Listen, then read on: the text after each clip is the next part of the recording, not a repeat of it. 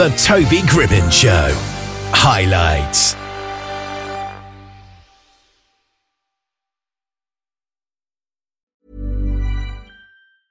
Hiring for your small business? If you're not looking for professionals on LinkedIn, you're looking in the wrong place. That's like looking for your car keys in a fish tank. LinkedIn helps you hire professionals you can't find anywhere else, even those who aren't actively searching for a new job but might be open to the perfect role. In a given month, over 70% of LinkedIn users don't even visit other leading job sites. So start looking in the right place. With LinkedIn, you can hire professionals like a professional. Post your free job on linkedin.com/achieve today. Ever catch yourself eating the same flavorless dinner 3 days in a row? Dreaming of something better? Well, HelloFresh is your guilt-free dream come true, baby. It's me, Keke Palmer. Let's wake up those taste buds with hot, juicy pecan-crusted chicken or garlic butter shrimp scampi. Hello Fresh. Stop dreaming of all the delicious possibilities and dig in at HelloFresh.com. Let's get this dinner party started.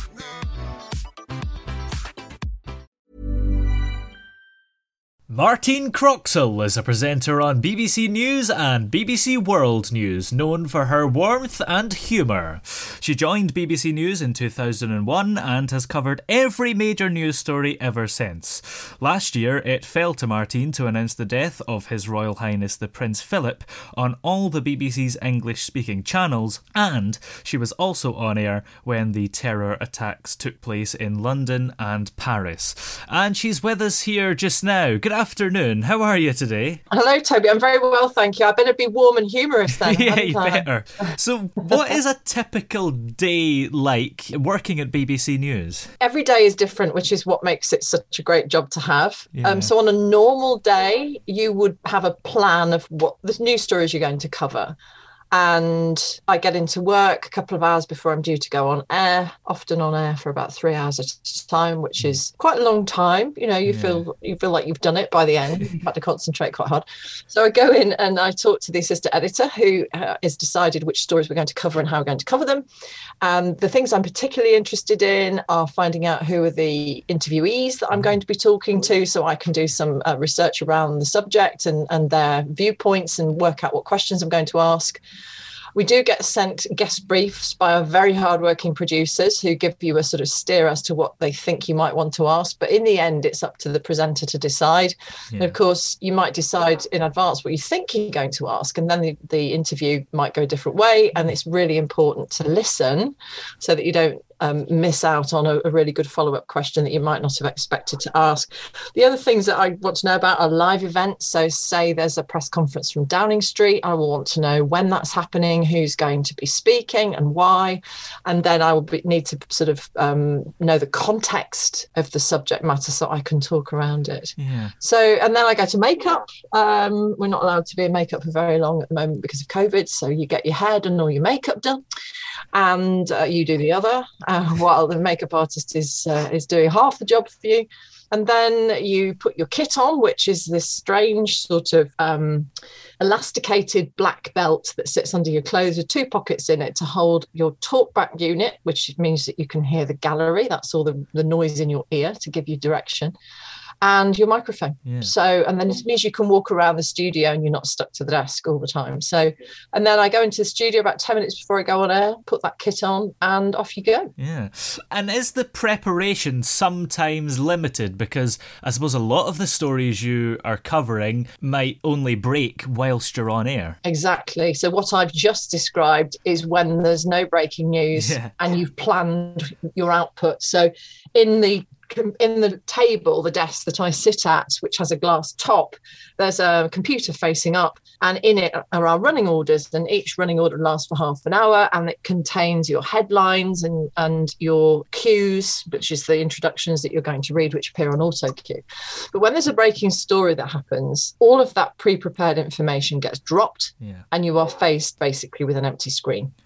And so, for example, in the case of the Paris attacks or the London Bridge terror attacks, which, as you mentioned, I was on air for, you get initial reports coming in, you report those, you try to get eyewitness accounts. You have to be really careful which social media accounts you follow, because a lot of it is wrong, fake. It's just people's opinion and their guesswork, and we don't want to be peddling that. So you're asking those basic journalistic questions of who, what, when, where, why, how. And sometimes you're sort of really inching your way into a story because it's unfolding as you're talking. So yeah, that's when it gets very exciting, because you're trying to work out what's really going on. And is there more preparation that goes into the sort of big bulletins like the 1 o'clock news and the 6 o'clock news than on the news channel, or is it still about the same? It's really different. You're comparing very different beasts. So the news channel, I adore the news channel because it's all a bit crash bang wallop,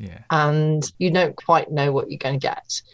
There's a huge amount of preparation that goes into it, but you are having to, feed that machine hour upon hour upon hour. Whereas with the big set piece bulletins, the network national bulletins, the 1, 6 and 10, you do spend a lot of time really thinking hard about your writing, your cues, the question that you're going to ask the correspondent, but you don't have regular guests like you would. You wouldn't interview scientists or politicians on those bulletins. You only interview correspondents, and you agree the question with them in advance, which is not a practice I would normally advise for anything. But you do that with correspondents so that you're getting the best possible question on air, because you've often only got one question or two questions because they've only got a minute 15 to talk. So yeah, we do sit there and think really hard about it because we've got the times. I present the 1 o'clock news quite often these days, and also the network bulletins on a weekend on Saturday night.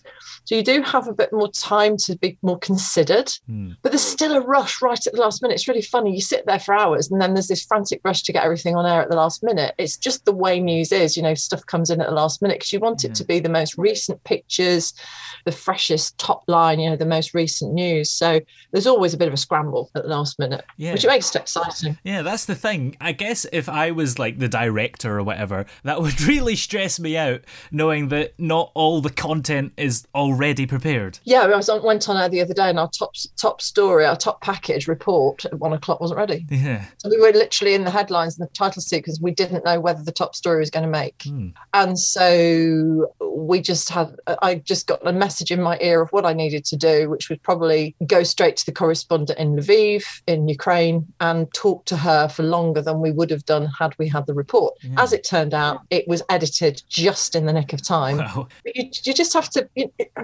might sound a bit scary, but when you've been doing it a long time, these things really don't worry you because you're just so used to it. Yeah. So where did your love of journalism start? How did you actually get into this sort of work? It was a very lowly beginning, Toby, I can tell you. So I'd done a geography degree at Leeds University, and then I'd taken some time out to travel through Africa to see some of that geography. And I had an idea that I thought I wanted to be a radio magazine producer. So not news, but sort of chat. I just thought it would be interesting to do something that was creative and that was about talking to different people about different things. But I never, ever intended to be on air. I didn't want to be a radio presenter. Certainly didn't want to be a television presenter. Yeah. I was quite shy when I was growing up, and a lot of my contemporaries from school were a bit surprised that I ended up doing this job. I mean, I was kind of quietly confident in my own way, but I was the girl who blushed the colour of a beetroot when I had to speak in class. So my sort of friends from school are like, "What, you now do what?" But I'm not 14 anymore, and thankfully, as my parents promised, that tendency to blush terribly did leave me in the end. It was accidental. So I called my local radio station, which was Radio Leicester, because I'm from Leicestershire, and I'd gone back to live with my mum and dad after university, like a lot of people do, because you've got no money. And I rang the local radio station. I said, "I'd really like to come and see what you do." And in those days, you could do that. So the station manager said, "Yeah, come in and see." And I walked into the newsroom, and I was kind of equally terrified and excited because it was busy. People were running around, trying to get stuff on air as quickly as they could for news bulletins. And I was placed with the morning phone-in programme, and I literally started by making the tea. Wow. And answering the phones and doing bits of clerical work. And I was like a sponge. I just really absorbed everything that was going on around me. And again, never, ever wanted to be on air. And then one day, there was no one to go and do a live interview. I did my broadcasting back to front, because most people start doing pre-recorded stuff so that if you make a mistake, you can correct it. But oh no, I started doing all the live stuff. So there was a launch of a charity campaign to raise money to plant a national forest in northwest Leicestershire. And this was the launch of it. And I interviewed somebody from the charity and a man dressed as a tree. And there's a fantastic photograph. It was in the Leicester Mercury. It was also on the front cover of the BBC's internal magazine, which back then used to be printed every week. It was called Ariel, and it is still called Ariel, but you only get it online these days. And there's a photograph of me, aged 22, looking very sort of young and fresh-faced, interviewing this man in a rubber tree suit. And that's how it started. And I seemed to be able to speak fluently and describe what was going on, because you're the eyes of the listener, as everybody who works in radio knows. And I did a good job of it. And then they said, we'd like to train you to use the radio car. So for the next 6 months, I spent 4, 5, 6 days a week going around Leicestershire and Rutland, reporting live from various different places. And then there was a real push in the 1990s, which is when this was, for everyone to have journalistic training. So they wanted me to be able to work in the newsroom at Radio Leicester, because I was good at doing live news reporting, but they wanted me to have the kind of theoretical and practical backup. So I went off to London for 3 weeks, and learnt my trade. And then I went off to Bristol to put those skills into practice in the Bristol newsroom. And then I went back to Radio Leicester as a reporter. And I did every job on the station, really. I did news editing shifts, news reading shifts. I was really good at creative packaging, which is where you turn a story into something interesting to listen to. And then I started to present programmes and never stopped. This has happened all throughout my career. It's happening again to me now, which is a really nice position to be in. You get asked to do more and more and more, and you become better at it, and you're reliable and you're flexible, and you hopefully you're not too egotistical, and people like working with you, and then you get a chance to do lots of new things. So I was on air 7 days a week, and then I went to work in just a training attachment at East Midlands Today in Nottingham to learn some television, and I was there for about 4 months, and then I landed a job about 2 months later at BBC Elstree. Hiring for your small business? If you're not looking for professionals on LinkedIn, you're looking in the wrong place. That's like looking for your car keys in a fish tank. LinkedIn helps you hire professionals you can't find anywhere else, even those who aren't actively searching for a new job but might be open to the perfect role. In a given month, over 70% of LinkedIn users don't even visit other leading job sites. So start looking in the right place. With LinkedIn, you can hire professionals like a professional. Post your free job on linkedin.com/achieve today. Millions of people have lost weight with personalized plans from Noom. Like Evan, who can't stand salads and still lost 50 pounds. Salads generally for most people are the easy button, right? For me, that wasn't an option. I never really was a salad guy. That's just not who I am. But Noom worked for me. Get your personalized plan today at Noom.com. Real Noom user compensated to provide their story. In 4 weeks, the typical Noom user can expect to lose 1 to 2 pounds per week. Individual results may vary. Hold up. What was that? Boring. No flavor. That was as bad as those leftovers you ate all week. Keke Palmer here, and it's time to say hello to something fresh and guilt-free. Hello Fresh. Jazz up dinner with pecan-crusted chicken or garlic butter shrimp scampi. Now that's music to my mouth. Hello Fresh. Let's get this dinner party started. Discover all the delicious possibilities at HelloFresh.com. Hey there, it's Michelle Norris. I'm host of a podcast called Your Mama's Kitchen. When I travel, I'm usually looking for a way to find a taste of home when I'm not at home. And one of the things I love to do when I am at home is entertain. And Airbnb allows me to do that. When I was in California recently, I rented a house that had a great kitchen. And when we were sitting around the table, we were all thinking, we're in someone else's house. Someone could be in all of our homes as well. If you have a home, but you're not always at home, you have an Airbnb. Your home might be worth more than you think. Find out how much at airbnb.com/host. Which is where they make EastEnders. Yeah, Muppet Show. I was working for Newsroom Southeast, which was the precursor to what's now BBC London. And again, I was just fortunate, I suppose. I turned up as a broadcast journalist, so you're a bit of a jack of all trades, you do a bit of everything. Yeah. And then one day, I'd been there about, I don't know, a week and a half, and I got a phone call one night to say, you're doing the breakfast bulletins tomorrow. And I said, yes, I know, I'm producing them, I'm outputting them. And they went, no, you're presenting them. Wow. Somebody's gone sick. I was absolutely terrified. And I'd done loads of radio, but actually, being on air in front of a camera was totally different. And but again, I did it, and I did it okay, and I got better and better at it, and then I ended up being on air 7 days a week presenting. Yeah. So it's partly about being in the right place at the right time. It's also wanting it and working hard and really putting the hours in. I mean, gosh, I used to work some really long hours. I didn't have any children, I wasn't married, I had no responsibilities, and I could just throw myself into work. And it was the most fantastic grounding. It really was. And I'm still doing new things now, which is really exciting. I've been with the BBC 30 years. Wow. And I'm still getting to do new things. So, it's partly about being in the right place at the right time, and also saying yes to things that frighten you. Yeah. And if you went back in time and told yourself all those years ago that in the future you would be a core presenter on BBC News, how do you think you would have reacted? I would have said, don't be ridiculous. I would never have believed it. It wasn't how I saw myself. It just wasn't in my sights. I didn't even want to do it. So it wasn't a case of wanting to do it and not thinking you could. It wasn't even what I set out to do, but I'm so glad I did. It's almost as if the job chose me. Yeah, that's an interesting idea. And of course, you recently won Celebrity Mastermind as well. That must have been fun. Oh, it was once it was over. Yeah. So I was asked if I'd like to do it, and months in advance you go, yeah, sure. And they liked the subject that I chose, which was Nellie Bly, who was the most famous journalist in North America in the late 1800s, and she was the pioneer of investigative journalism, known as stunt journalism back then.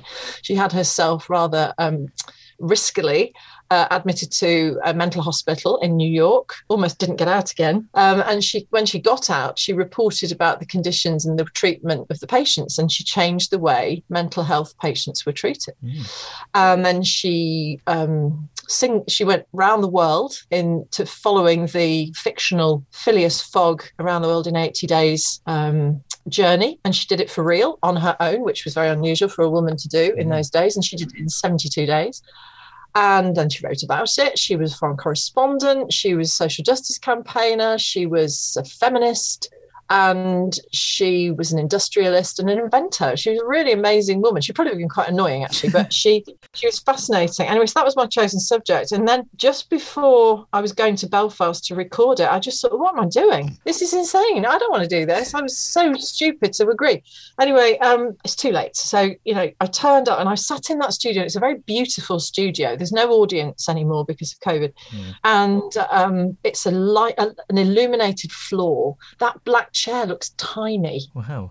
And they trickle that music in, and it's so menacing. And it just makes you feel even worse. And I sat there and I couldn't stop my legs shaking. I was so nervous. And I'm used to being in a live TV studio. I love live TV. But and I was even being asked questions by my colleague Clive Myrie, who I've worked with for years. But it was really, really scary. But as it turned out, I'd done my homework. I'm a bit head girl about these things. And I got 10 out of 10, thankfully, on my specialist subject. And then I got 11 out of 15 on the general knowledge round. And I think journalists and stand-up comedians tend to do quite well with the general knowledge because we're absorbing information all the time. So I came home with a trophy. I was very happy about that. I was going to say, being a news presenter must be an advantage because you have to be quite knowledgeable, I suppose, and actually you've witnessed a lot of the things that questions might be about. Yes, very much so. And also as a geographer, by my sort of academic background. I'm just interested in a lot of things.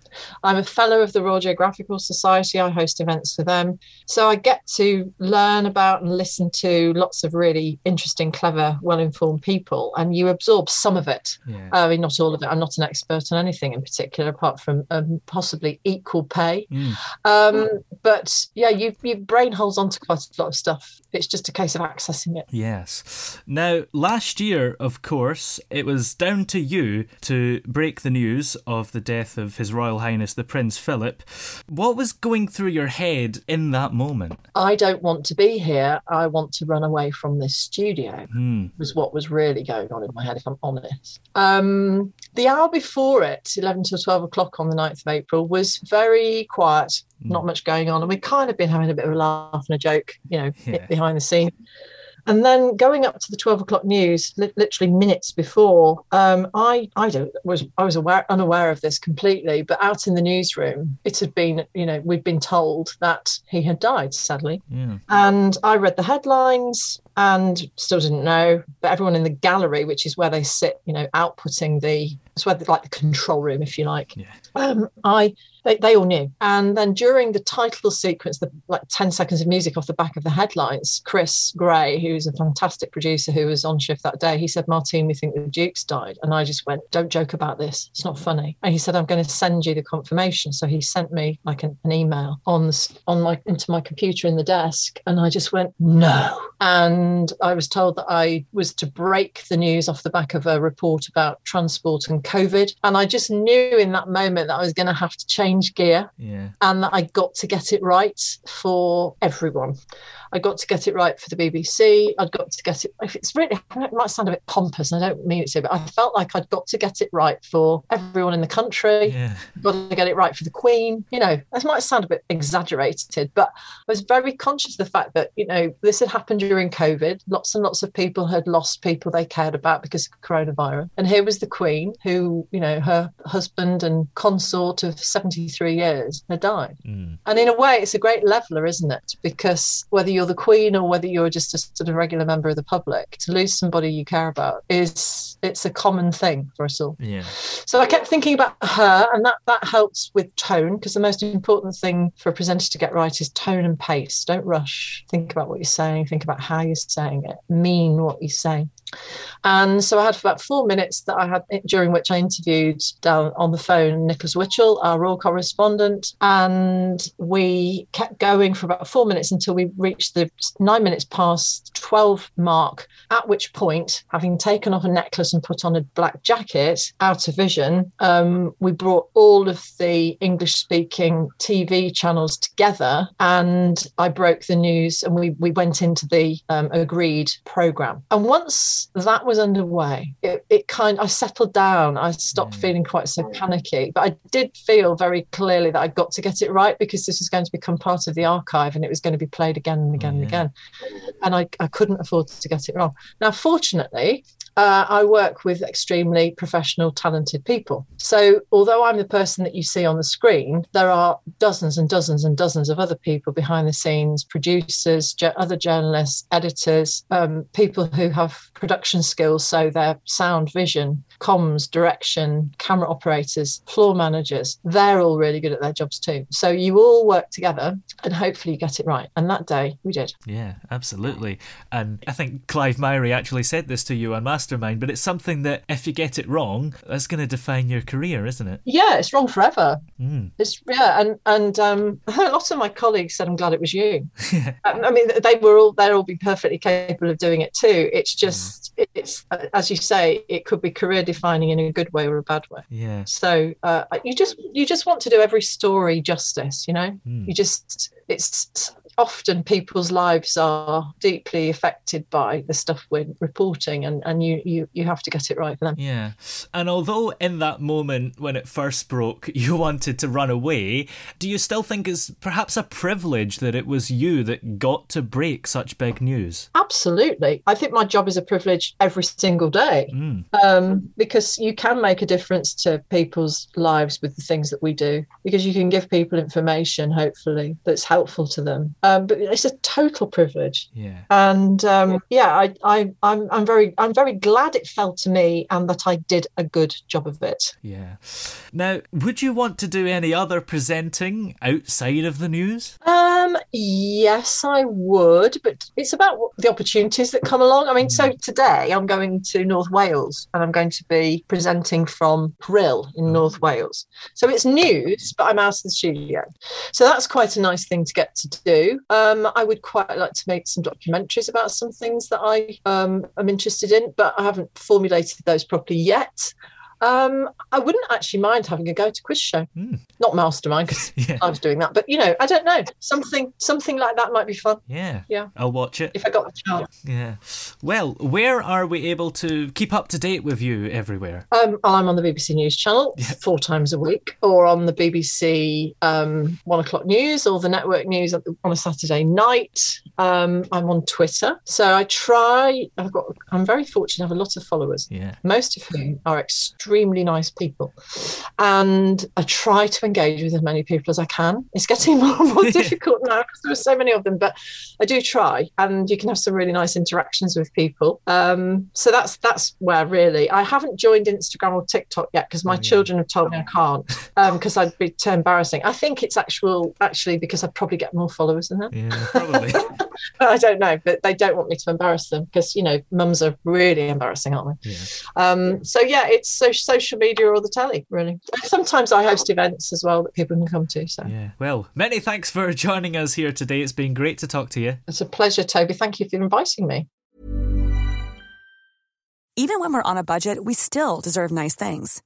Quince is a place to scoop up stunning high-end goods for 50 to 80% less than similar brands. They have buttery soft cashmere sweaters starting at $50, luxurious Italian leather bags, and so much more. Plus, Quince only works with factories that use safe, ethical, and responsible manufacturing. Get the high-end goods you'll love without the high price tag with Quince. Go to quince.com/style for free shipping and 365-day returns. Ever catch yourself eating the same flavorless dinner 3 days in a row? Dreaming of something better? Well, HelloFresh is your guilt-free dream come true, baby. It's me, Keke Palmer. Let's wake up those taste buds with hot, juicy pecan-crusted chicken or garlic butter shrimp scampi. Hello Fresh. Stop dreaming of all the delicious possibilities and dig in at HelloFresh.com. Let's get this dinner party started.